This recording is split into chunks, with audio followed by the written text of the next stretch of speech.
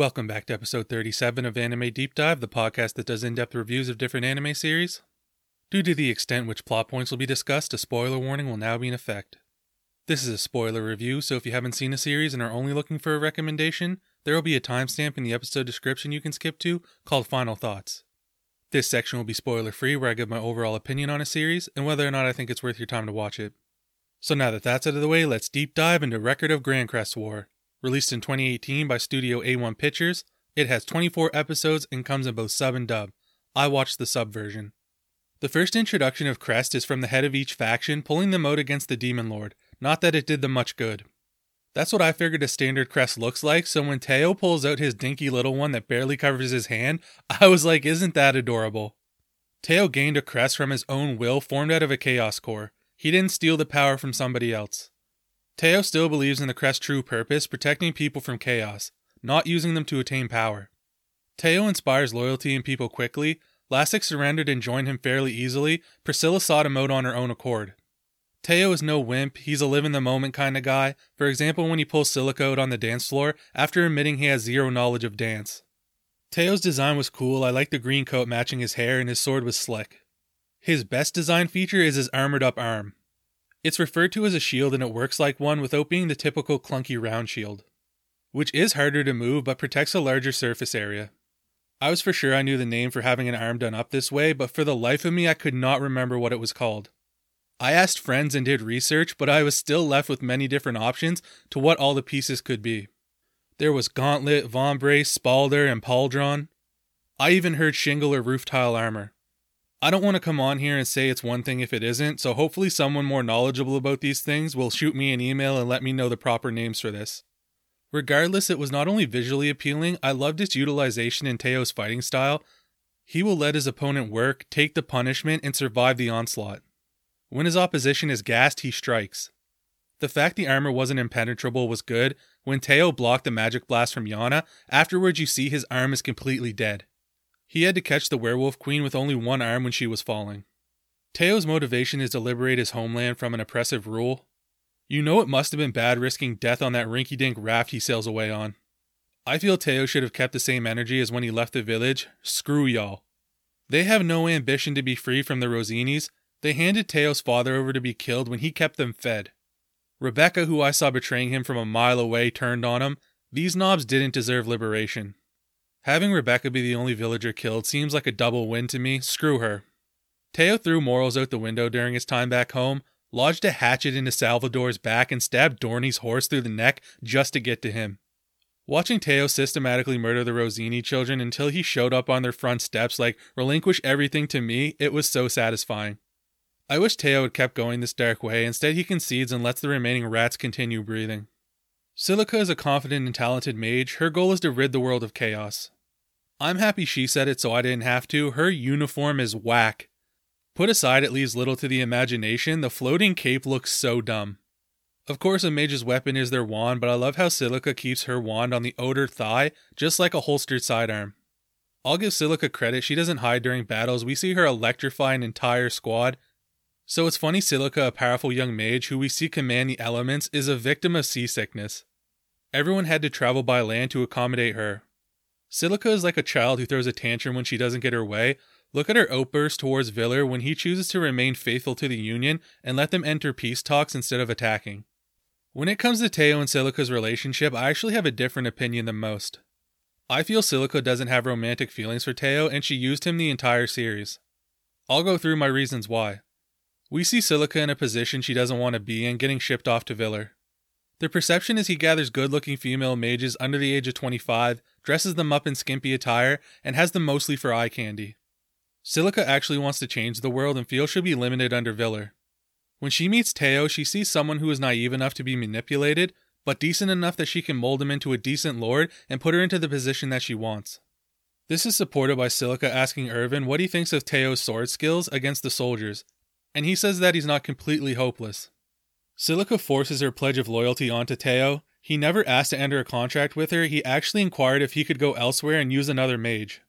Silica doesn't care for Teo's well-being, she makes him claim Union while surrounded by Alliance territories. Then she tries to jump from one side to the other, failed, and makes Teo look non-trustworthy. The entire series, Teo follows Silica's guidance and plans. Teo is the puppet while Silica is the mastermind pulling the strings from behind the scenes. By the second episode, Teo reached the rank required to complete his goals to govern his hometown, but Silica starts getting him involved in wars like it's no big thing. Teo is thrown in the fire for Silica's dreams, not his own. Silica goes against Teo's wish to not have the townspeople fight. She pushes him to grant them the divine blessing and put them in battle. And she was quick to jump up and speak when Teo became the leader of the treaty because all she wants to do is use him for his influence. Shoto to Silica's adopted father, he put his duties as a mage before his own desires. Advises Marine to reject Silica and Teo, knowing he is going to have to fight them. Silica never does that for Teo. When he's explaining to Alexis it was a no-brainer to give up everything for Silica because she's so important to him, it shows a close-up look of guilt on her face because she knows she's using him. On the relationship side, when the two of them have their moment in the tree, Teo is taking the lead in expressing interest in a relationship. When Silica asks him, "Do you know my feelings for you?" it doesn't sound like she's bashful. It sounds like she's fishing to see if he believes that she's into him. Teo's answer is how he's unsure if she liked him. He thought he might have imagined it. The signs aren't clear because she's playing him. Up to this point, there was not one instance that conveyed Silica had an interest in Teo. Listen to how robotic she is. "Sir Teo, can I take it that you're in love with me?" It sounded like Silica was ensuring that she had her hooks into him. Her facial expressions and body language when Teo was holding her doesn't look embarrassed. It seemed like she was uncomfortable and doesn't want to be there. Look at how she showed affection and held Aishila. Silica has never shown emotion like that with Teo. The final nail in the coffin for this confession is Teo goes in for the kiss, Silica doesn't kiss him back, and she keeps her eyes open way too long. If a girl doesn't close her eyes when kissing you, that's a red flag. Look when Marine had to kiss Milza, eyes wide open. Later in the kiss, Silica does get a little red and close her eyes, but that was just a haha mission success, we got him. Now I know I'm being a hater. The more I watched this scene, the more I thought Silica was just an awkward person who isn't used to expressing emotion. But if you look at the entire series, she always came off confident and personable, so why act strange now with Teo? She did not want to kiss Teo in front of the troops to get under Marine's skin either. Silica herself says she will stoop to any means to achieve her goals. I believe this included pretending to love Teo in order to keep him following her instructions. When Teo asked Silica to marry him, I saw guilt from her for playing him so long. Not actually loving him, she pulls the, "Oh, Teo, you could have any girl, why choose me?" Like, why is she trying to brush him off? The way she put her hand on his scream friend zone. Again, she seemed very thrown off by physical contact when Teo embraced her, and I think she pulled him around and now believes getting with him is like the right thing to do. She doesn't seem excited at all. The most she could muster was a tear, but they were tears of guilt. She was thinking, I really got this poor sap to fall for me. Now observe any girl on this planet. The man she loves asks her to marry him. They break down, put their hands over their mouth, get excited, hug him, kiss him. Silica showed more emotion hugging her father at the summit than she did with Teo this entire series. Did you see the way she reacted when he announced their engagement in front of everyone? She looked at her dad first. She might have had a father complex. If I propose to a girl and she says okay, but let's keep it a secret, not tell anyone until our goals are reached, which realistically could take years, that's worse than her saying no in my opinion, and I'm taking my proposal back. The stipulation "don't die before me," yeah, it's because she would have to live knowing he died because of the position she forced him into. Silica also slipped up saying Teo can return home after Alexis takes over the Emperor crest. Oops, I mean we can return home. She doesn't want to live with you after her goal is reached, you fool. The final point to make is their wedding day. Silica arrives late, and this is a double wedding, with the other couple being a person who claimed to be your friend after one night of listening to him cry about his feelings. The other was the leader of the opposition that killed many of your friends and comrades. Ask any girl you know, would you share your wedding day with your best friend? You would see Bridezilla emerge. This is my special day, all eyes need to be on me, I've dreamed of this moment since I was a little girl. Guaranteed these would be some of the responses you would receive. So if a girl wouldn't share her wedding day with her best friend, why would she share it with complete strangers? If Silica was serious about wanting to marry Teo, she would never agree to this ridiculous setup. By the way, Marine, it's been 3 years, why are you still wearing black at your wedding? Oh, that's right, it's not like you can wear white. Also, look at the difference in the kisses. Silica's still acting weird about kissing Teo, and she has her eyes open again. Moving on, Irvin was sick. I loved his battle in the woods with all the throwing knives. One of them even looked like a batarang. The Wolf twins Luna and Emma, I like to imagine the queen didn't know she was having twins, so the first girl came out and she was like, "Oh, my daughter, I'm gonna name her Luna, being wolves and all." Then the second baby comes unexpectedly, like, damn, what are we gonna call this one? I don't know, something generic like Emma? Emma and Luna were awesome in their own right. I'm a huge fan of wolves. Their dynamic of working with Irvin was really good. I enjoyed that trio. I will say the three of them were criminally underutilized in this series. I would have loved to see more of them. Some of their highlights were when Teo was attacked by the Rossini men while Alexis was leaving his place. The girls tossed Teo his sword and then get to work themselves. They were biting out jugulars in this fight. Using twin telepathy to execute a combo attack getting high enough to shred Yana down her back was nasty. Next up is Milza. He has a thing for ambition and doesn't understand Teo's choice to relinquish his titles for a single mage. Teo kills him with kindness, which leads to their first confrontation. Teo, for not having much talent a few months prior, did well against Milza, who we see later as a monster. Milza strongly backed Villar to be emperor. His line about being the leader's fangs was cool. I recognize it correlates with the ideals Milza has shown the entire season, but I was a little surprised he switched sides. I get Villar turned out to not be the man Milza wished he was, turning down the role of leader in the Union, but switching sides for some ass doesn't seem like something Milza would get involved with. He then murders his father and anyone who stood with him. Marine must have that bomb thing if she can have a man murder his own people. I loved Milza's dagger with the scorpion engraving on the bottom of the blade, and Milza had some of the sickest action pieces in this series. Being surrounded in the castle, he gave them a sweet deal, 3 days to take whatever you can, no violence needed. This sick lord tries to pimp his daughters to keep his status. Milza picks the one decent man in the room to live to tell the story. Giving no second chances, blade in mouth, through the back of the head, twist, wrist flick, and devastating kill. Milza is agile for how jacked he is, didn't even take one hit in this fight. Milza is the lone wolf type, doesn't want any troops to accompany him to the castle. If you're in formation, you have to hold the line. In the movie 300, it explains each Spartan protects the one to their left from thigh to neck with their shield. The Spartans move as one unit. I always liked that scene and thought it was dope. Milza with the opposite approach spits one of the most memorable parts of this series. When you're solo, it's easier to fight if the enemy surrounds you. Everything is a threat. Milza isn't restricted by caring for a comrade or having a friendly get in the way of his movements. We see him jumping from horse to horse, killing the man riding each. It reminded me of some Assassin's Creed games. I sucked at the naval combat in Assassin's Creed, so I'm just like Milza, get close enough to jump on the enemy's ship and take them down with your own blade. The captain of the ship deserves respect. Everyone bail out, let's burn this sucker down. And Milza takes him down with the Assassin's Creed 2 move, dagger to the foot. Watching Milza and Lassik cross swords was dope. It was the first time Milza had anyone who was able to go against him. I love watching Milza fall back like a punk. I'm all for a strategic retreat, but at this point Milza was cocky and arrogant. He talked all that I want war business, so Marine pushed him hard. I think battle after battle got to him. He let his ego take over after everyone kept warning him about Teo. He got reckless and attacked in a less than ideal environment in the forest. Marine's goodie box must be cursed. Things for Milza went downhill after he got in those sweet walls. He was too scared to face Lassik head up the second time around, and he puts all his efforts onto getting to Teo. Now the battle I'd been waiting for. Milza is by far the most menacing force this entire series, and Teo is our main hero. The shot of Teo in the reflection of Milza's blade was sick. I have to say I was disappointed in the animation quality of this fight. Up to this point there had been many great fights that looked solid. This was the battle to dump the budget into. Instead we got sloppy visuals to the point it got embarrassing.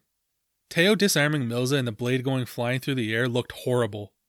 This was the defining moment for this series and it came out looking lackluster. Honestly, this entire duel looked fan-made. Next up is Marine. I hate Marine so much, but I recognize what led her on the path of dumb shit she does. Watching your father beheaded on your wedding day would be horrifying for anyone. She now always wears black as a sign of mourning his death. She believes her father was killed in a premeditated plot because of her and Alexis's marriage. So by not marrying him, you gave the killers exactly what they wanted. Marine should have accepted the peace treaty when Alexis became the ruler of the Union.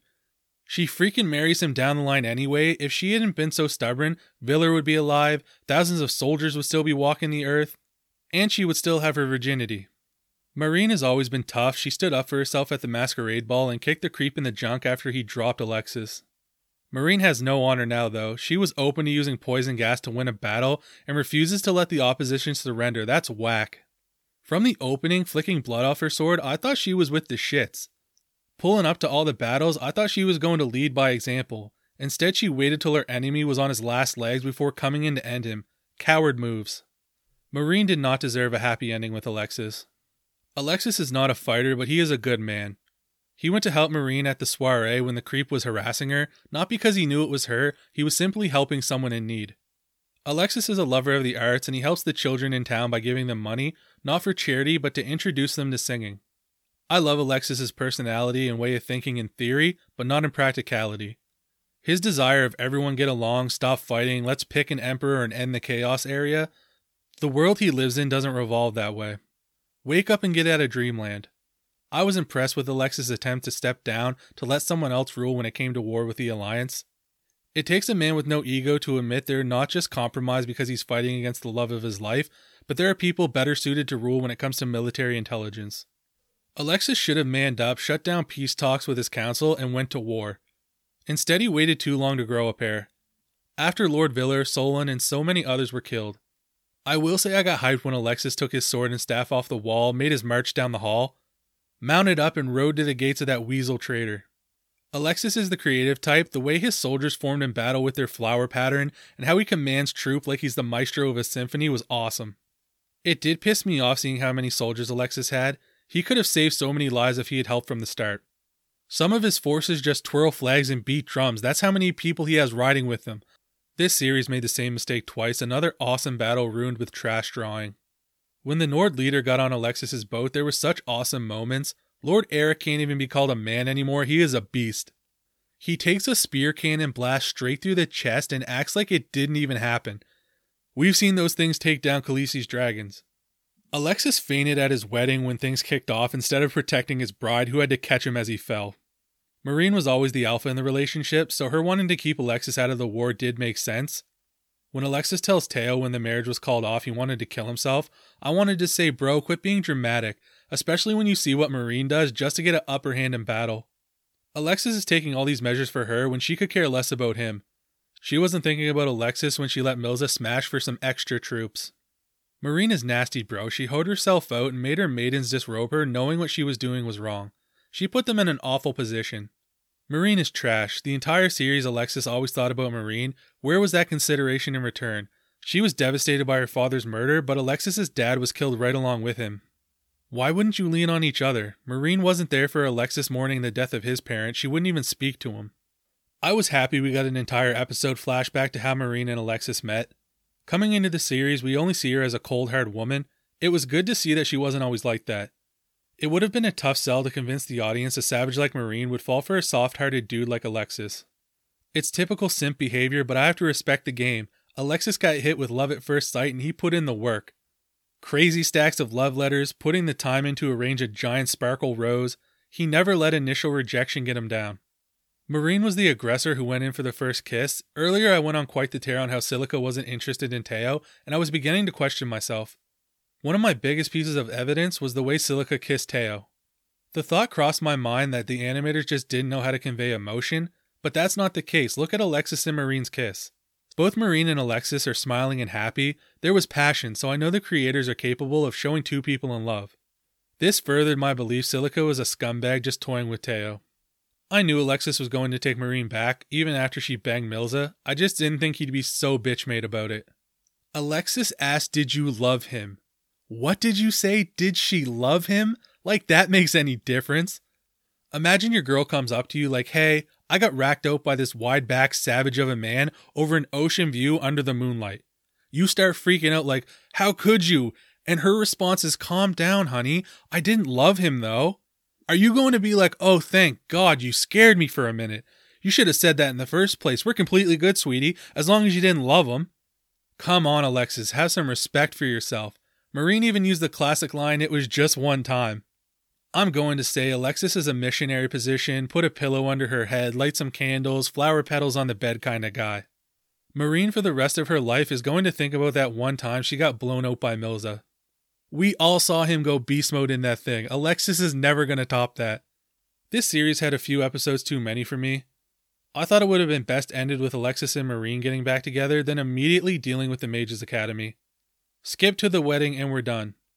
I just didn't care for the Holy Grail story or fighting the Vampire King, who really did nothing this entire series. Then they let him live, which was just stupid. Having all this, especially towards the end of the season, was weak in my opinion. Vlasic vs. the Cyclops was another animation flop. At this point, the studio should have been ashamed to put this out. It could have been an amazing fight, but the quality was terrible. There were such good moments. The mage who left Alexis got crushed by the chains, that's karma, and the guy who hardens his body got repeatedly stomped into the ground. This fight had such potential. This series had so many hit or miss battles, most of which I touched on earlier. The last thing I wanted to mention is how beautiful it was when Viller and Margaret went out together. The camera shots of him slicing down soldiers and her blasting everyone away until she turned to ash was a real highlight in this series. I wanted to give it a moment of shine. And Viller's crest was huge. I didn't realize he was that strong. Even after death, his men stayed loyal and continued to fight a losing battle. Nitpicks. During the battle against the first CG army, the captain who can turn his skin solid is in this battle with both eyes after Irvin had clearly destroyed the right one with a throwing knife. Teo travels away from his country in the opening, washes up on a random shore, and there just happens to be this white steed staring at him. He somehow approached and tamed it on the first day, like, get out of here. More than a few times during this season, there would be an extended shot in which a large background would be seen with no movement when there should have been. The most distracting examples are when characters are at a party.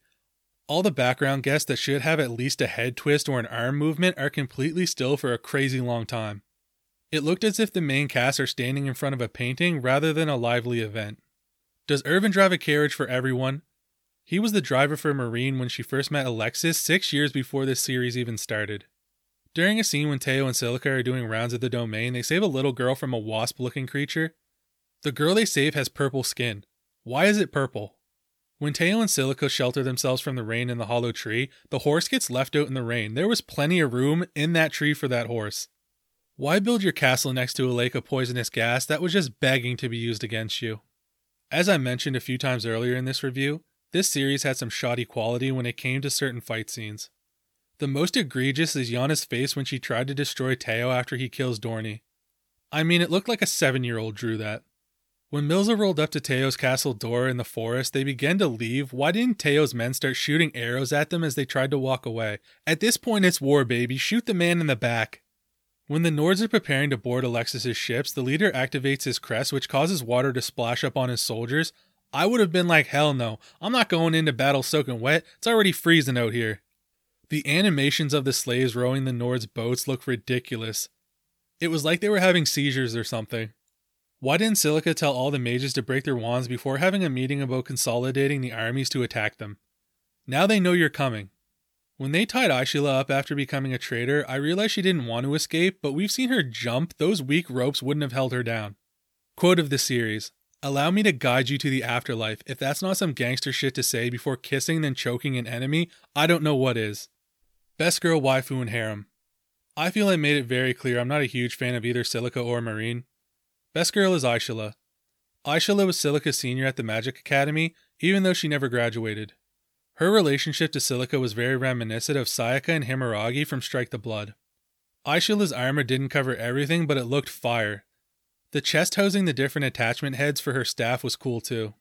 Her action pieces were some of the nastiest in this series. When she was wrecking all the heavily armored soldiers before she got shot out of the sky, it was great. Aishila was the only one who wanted all the smoke when the Pope killed Priscilla. I was with her, man, kill them all. I'd say it was a pretty one-sided desire, but Aishila being all over that one guy who made things difficult for her in battle was fun. I don't blame him being terrified of her, she damn near killed him a few times. I loved Aishila, and then my heart was broken. She was snitching the entire time. Luckily she was cursed and forced to do these things, she wasn't a traitor of her own free will. How much of a failure is this secret organization? Look how far Silica got with them knowing all of her plans in advance. As for waifu, I don't think there's any waifus in this series. And harem, I wouldn't put any of these girls in my harem either. Alright, now we're going to get into final thoughts. I appreciated this series' willingness to cut out the filler. Sometimes it would jump from one battle to another, and other times it would skip over a fight completely and inform the viewer of the result. Characters would pop in and out of this series with no explanation to where they had been, and I felt that was real. If you can be forgiving of some low animation points, this show is still overall good. I would recommend you check out Record of Grancrest War for a Magic Medieval battle series. Alright, that's going to be it for this week's review. Hope to catch you in the next one. Bye.